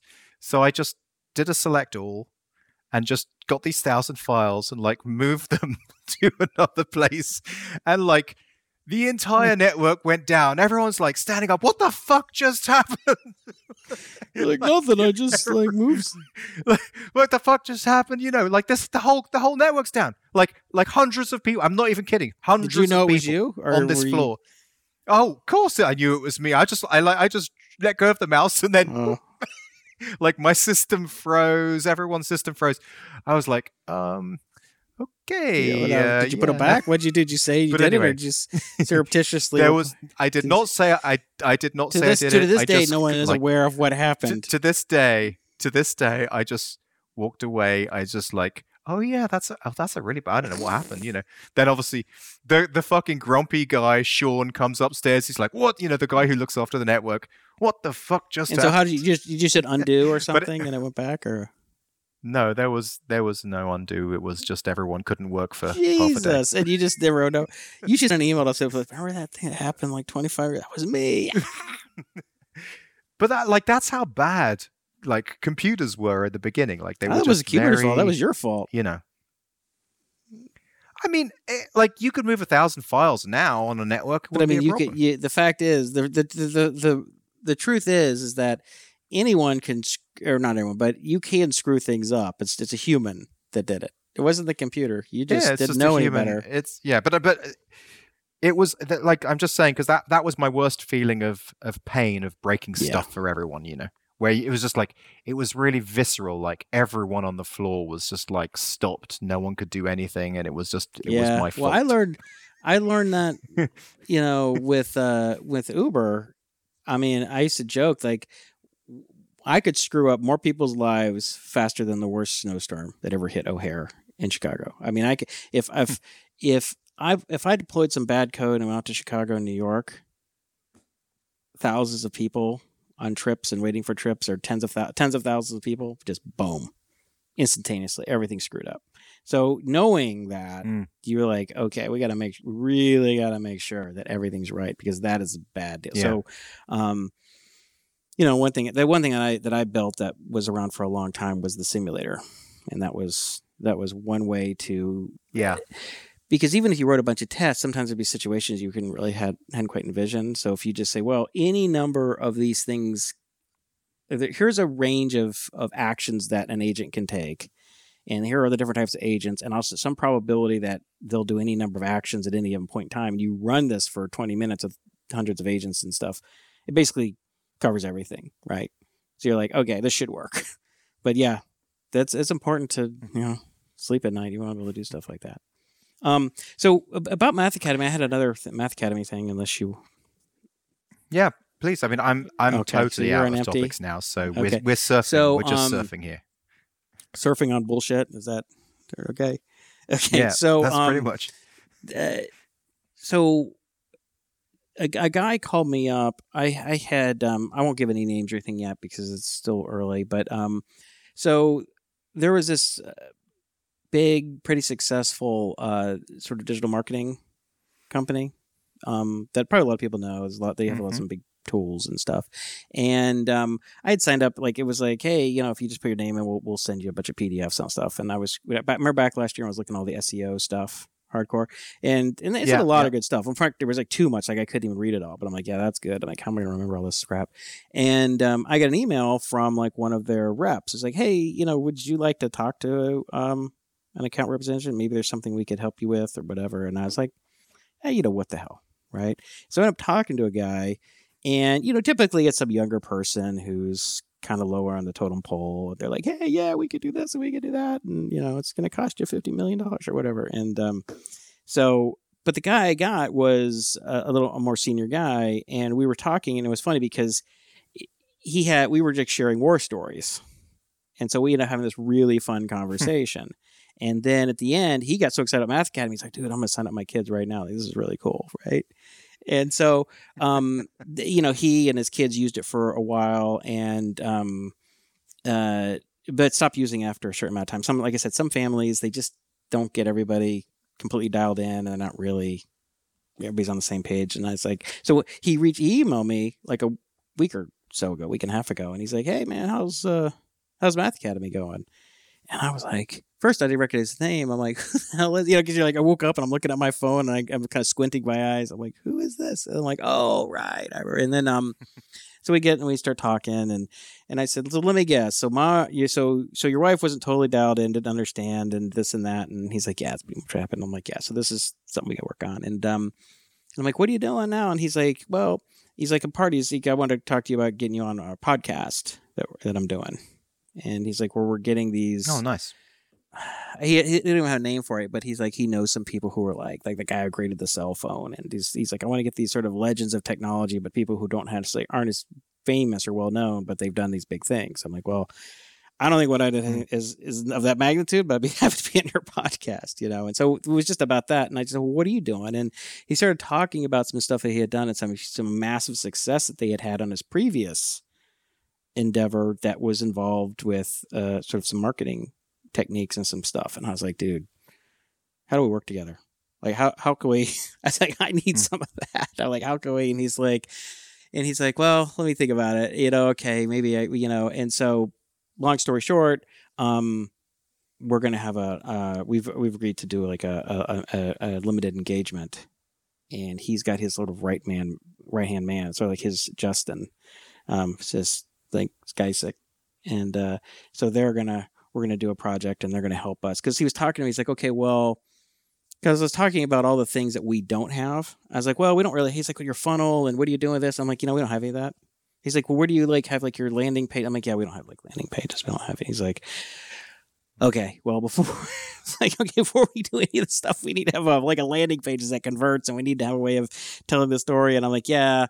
I was like, we're not doing any of that, anything. And he's like, well, we got to get that foundation in first. There's no point in, if they're doing performance marketing or SEO or any of that stuff, unless you have some landing pages and conversions and funnel and all that kind of stuff. So how are you going to do? Are you going to move to a CMS type of scenario? Or you're still going to do the hand coding and push it up? I mean, I'll just be like, all right, let's just do it all. And I don't care what you guys want to do it. And I'll just take it and cut and paste and put it in, it's HTML, CSS, right? It's not that big a deal. Yeah. So we're going to do a call tomorrow and just, get started on it. So we'll see, because you're like, well, Jason, when are you gonna launch? I can't remember whether you mentioned that to me personally or whether you mentioned that on another show. But the story sounds familiar. This was a better telling of a similar story.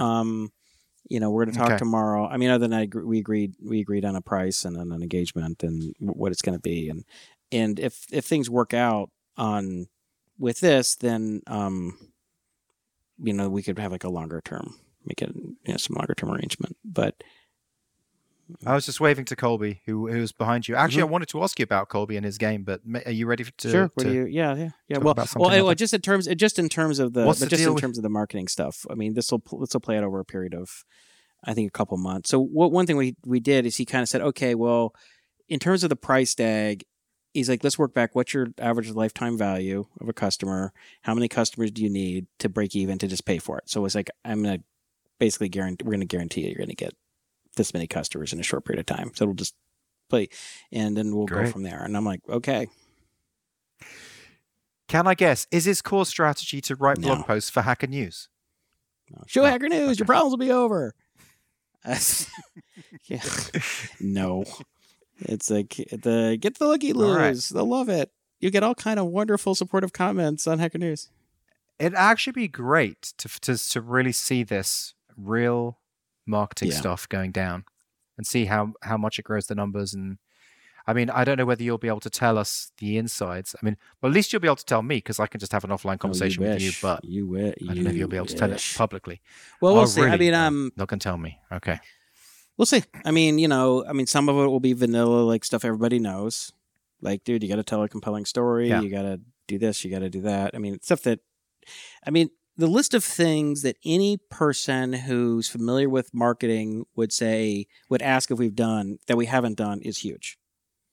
Right. So it's like, dude, like what? So you don't even email adults ever if they stop using it for a couple of days or a week? No. So you don't, you have a use cases of what people should, no, you don't, I don't do any of it. We don't do any of it. Wait, so you don't ask them why they cancel? I do ask them why they cancel. No. That's the one thing I do. I you ask do? Them they cancel, okay. And maybe half good. of them or 40% respond and write a little 1 sentence, 2 sentence thing. But yeah. So we got to build the foundation first. There's no point in investing effort and money and time into growth and marketing tactics if you can't capture them, because you don't do anything that's going to really convert very well, because you're just like, whatever. So it should be a good story. I mean, it was funny because the day before, I think he reached out to me coincidentally. Sandy sat down. She's like, okay, we got to start growing. We got to go. It's like, whatever we're doing now, it's just, she's like, I think I mentioned this last show. We got to, it's when things are growing, even if it's growing at a kind of a linear scale and we're like, okay, we're growing. We're still focused on improving the product. It sucks to be plateauing. So we got to put some effort in. But you did get a traffic. Sandy posted that you got a traffic spike. Not a conversions, not people joined. It was just I don't know what it was. I was wondering, was it like some kind of automated bot thing or something like that? It could have been. I mean, it was Google Analytics, which doesn't give you information, right? So who knows? Mm-hmm. Okay, Colby, is there any progress on his game? So he's working on sort of the last big game feature, technical aspect, which he hasn't done, which is creating a tech tree. You know how games they have tech trees, like you have this technologies, and now once you have these technologies, then you can get the next more advanced technology. You go in terms of tree, right? Sometimes it's called a skill tree if it's like a player or whatever, tech tree. So he's building out a tech tree, and so there's a certain UI aspect to that, how that's going to work, which he got working last week, and then there's a back end, like, what does it mean? Like, okay, so some part of the tech tree might be like, okay, now you have a light destroyer, now you have a medium or a heavy destroyer, and now you have a this or that. It's like, okay, you got to work your way up that, but it also can be like you have advanced economics or you have advanced research, which allows you to level up things faster. So it's like, what does this mean in a coding? Like what is advanced economics? So kind of creating a back end representation of these things. So what are you smiling about? You're laughing about something. Oh, I was smiling about you laughing at me losing the madness for Nitro. You're back. That's an hour ago, dude. Like, I was backgrounding you. We'll keep going. Sorry, I was backgrounding you with my own humor. So, the kind of the speech I gave him earlier in the week, I said, all right, so I think it's important to get this because the skill tree or tech tree is like an important visual element and just a general feature for these types of games. So I think it's worth doing because, for just get all the major pieces in place. He did the Fog of War stuff. He got the economic stuff. He got the combat. He's got all these things there. Now it's like, okay, let's get the tech tree in there.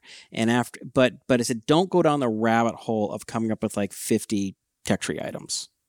Like you come up with a limited number of different types just to understand how that's going to play out the structure of the game, and then wrap it up, and let's just keep going. You can iterate. You can always iterate and add on to it, right? It's like, don't go down the rabbit hole. We've all done it. All coders have done it. You're like, well, I'm here. I just want to do this. And then like 3 or 4 weeks go by, or 2 months. It's like, well, what are you doing? And you're just like, I don't even know what I'm doing. I'm just like, I'm in the rabbit hole. It's like, it's like you want to get the minimum of something figured out and rolled out into a playable version, and then you come back. So I gave him a big speech about that, which he initially was kind of, I don't say he was resistant. He's like, oh, but then he's like, he bought into it. He's like, okay. I was like, as a part of me that wants you to go down the rabbit hole just so you can know what it likes, what it's like, but we don't have time. We don't have the time to waste here. So I'm just telling you, don't do that. Yeah, it's like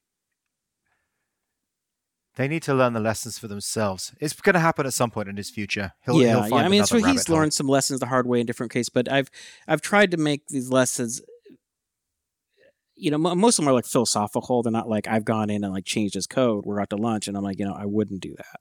And here's why. I would, I would, because I don't even look at his code. I don't look at his code. Other than I come and I stand out behind his chair and I'm like, you ready to go to lunch? Like, find a stopping point. We got to go. And I glance at his code. That's as much as I see of it, really.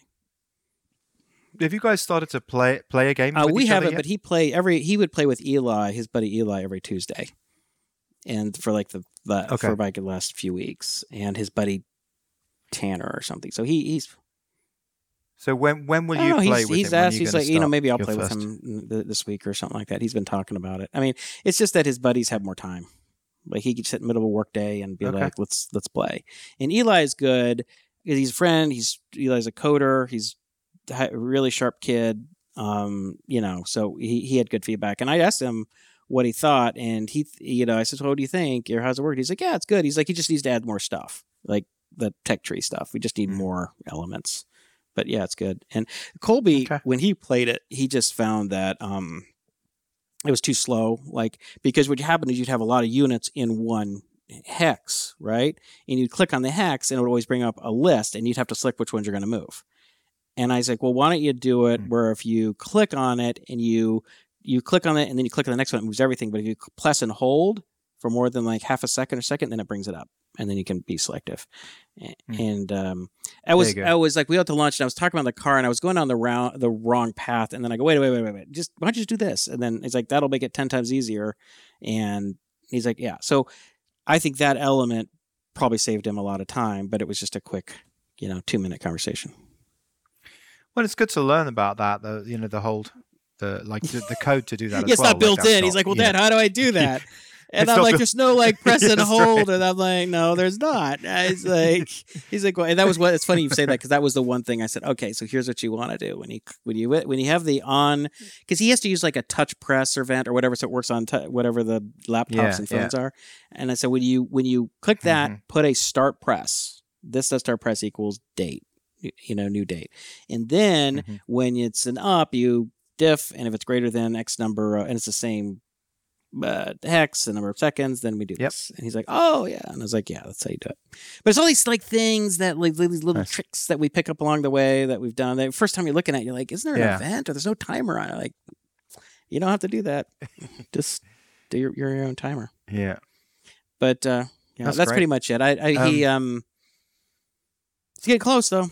After that, so the things after that, and I'll just to wrap up the Colby thing, is turn it to a progressive web app, which means that it would be like an app that would be on your home screen, right? And so that way when you open it, it looks like an app, and there's no address bar at the top or anything. There's a few other things, and all the assets are preloaded and stuff, so the look and feel is much, much closer, if not exactly like an app.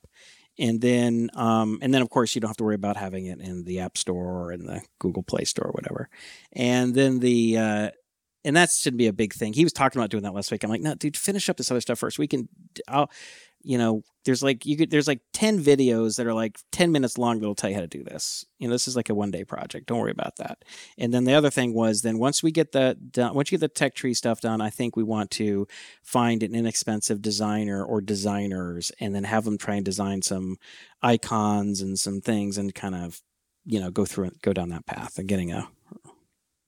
Yeah, that's smart. That's very smart because for games, it's essential.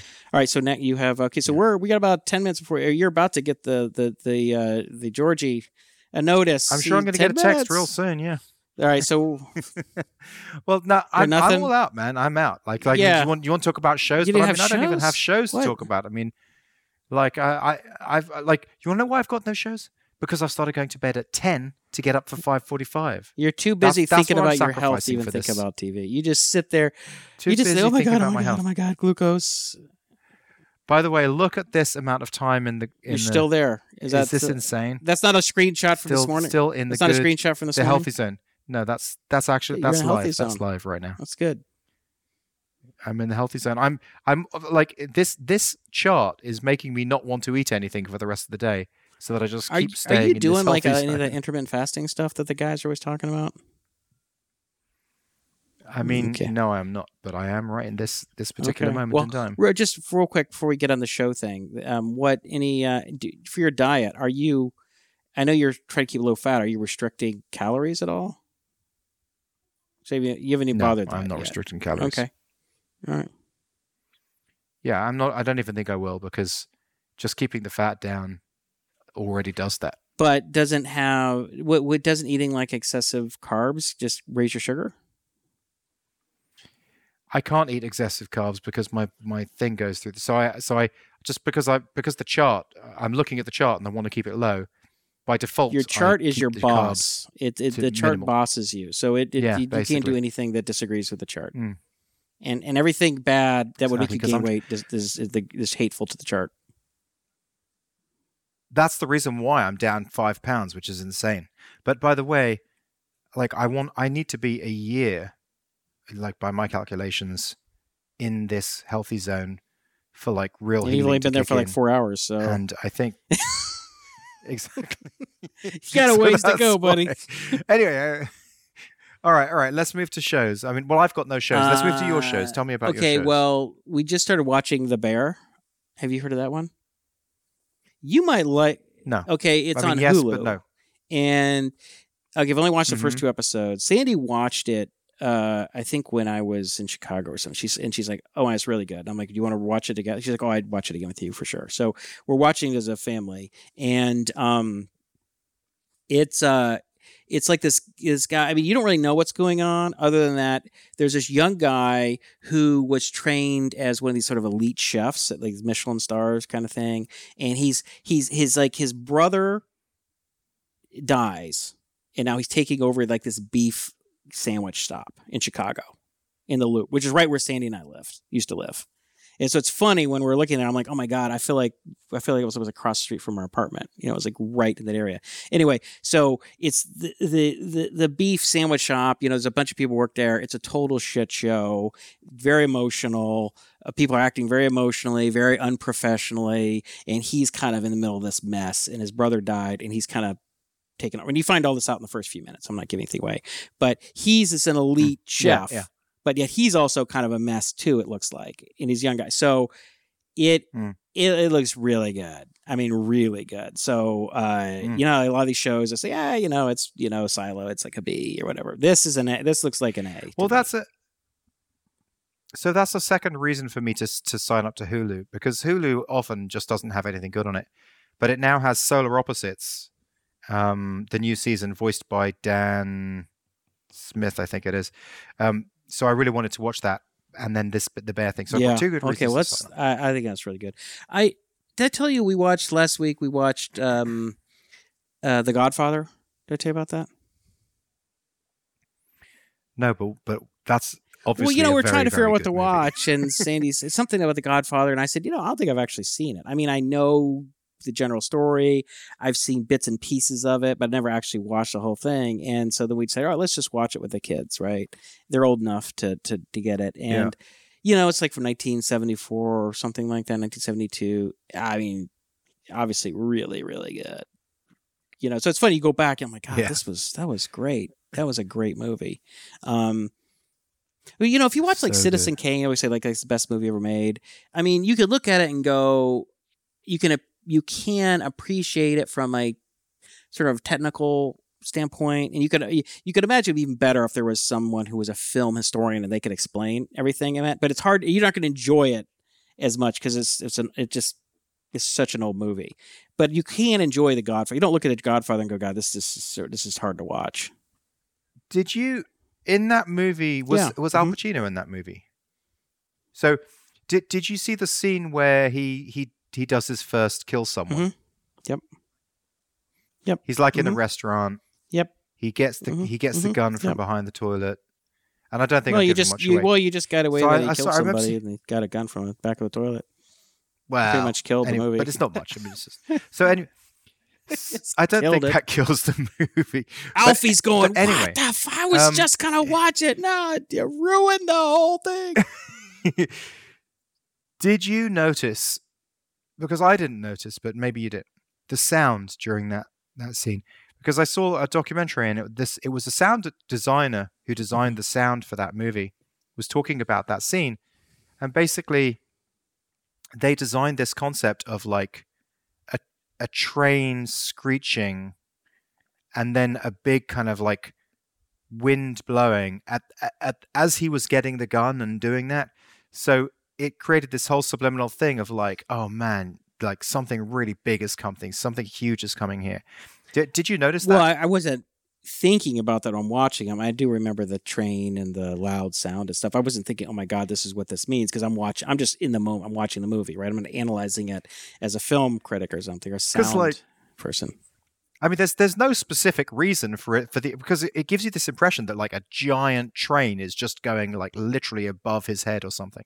There's no specific reason for that, other than to just totally. Well, you see that a lot of times in movies. They'll be like, well, you'll go back and analyze the movie and say, well, notice every time when it has this female and everything is red because red means rage or anger and everything's tones and everything's red. You're like, I don't really.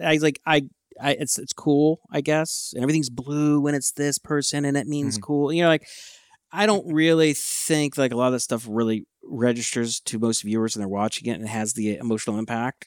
Like, you can say it does, but I'll bet you, like, if you A/B tested it and say, okay, one group, we're going to have these color tones, and the other we're not, and, like, is there additional emotional resonance or whatever? And I bet you it might not be perceptible. But it makes for a great story. It makes something for the set designer and the cinematographer and whatever to go, oh, yeah, this is what it means, and it'll affect. But, nobody's really testing this stuff, and you're like, I don't know. I mean, seems cool, I guess. Does it make a difference? I don't know. I don't know.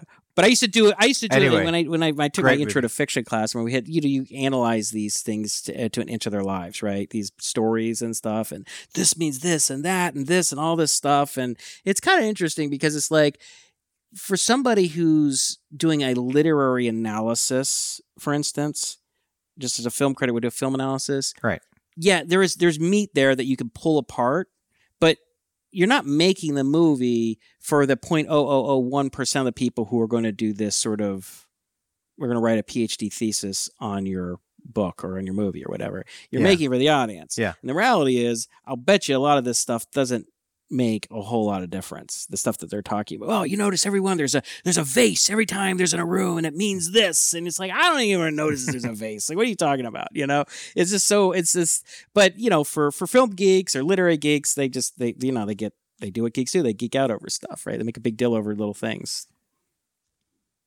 So anyway, did you think it was good? The Godfather? Oh yeah. I mean, I think, especially by standards of its day of 72 or 73 or when it was made, I mean, it was, I think it was pretty groundbreaking, and it holds up. I think we really enjoyed it. We watched it over like 4 days because it was so long, and kids have homework and stuff like that, and so we couldn't spend a lot of time watching it, but it's good. We're going to watch, I think, part 2 pretty soon. But right now we started The Bear, so we're gonna Nice. probably watch that for a little bit, which is really good. Okay. So I think that's it. I think you're about to get the. I think All right. Well, Georgie needs to get one of those like canes that the and just like pull you off the stage, just pull you by the neck. You know when they pull somebody off the. It's over. All right. Well, that's a wrap. We're out.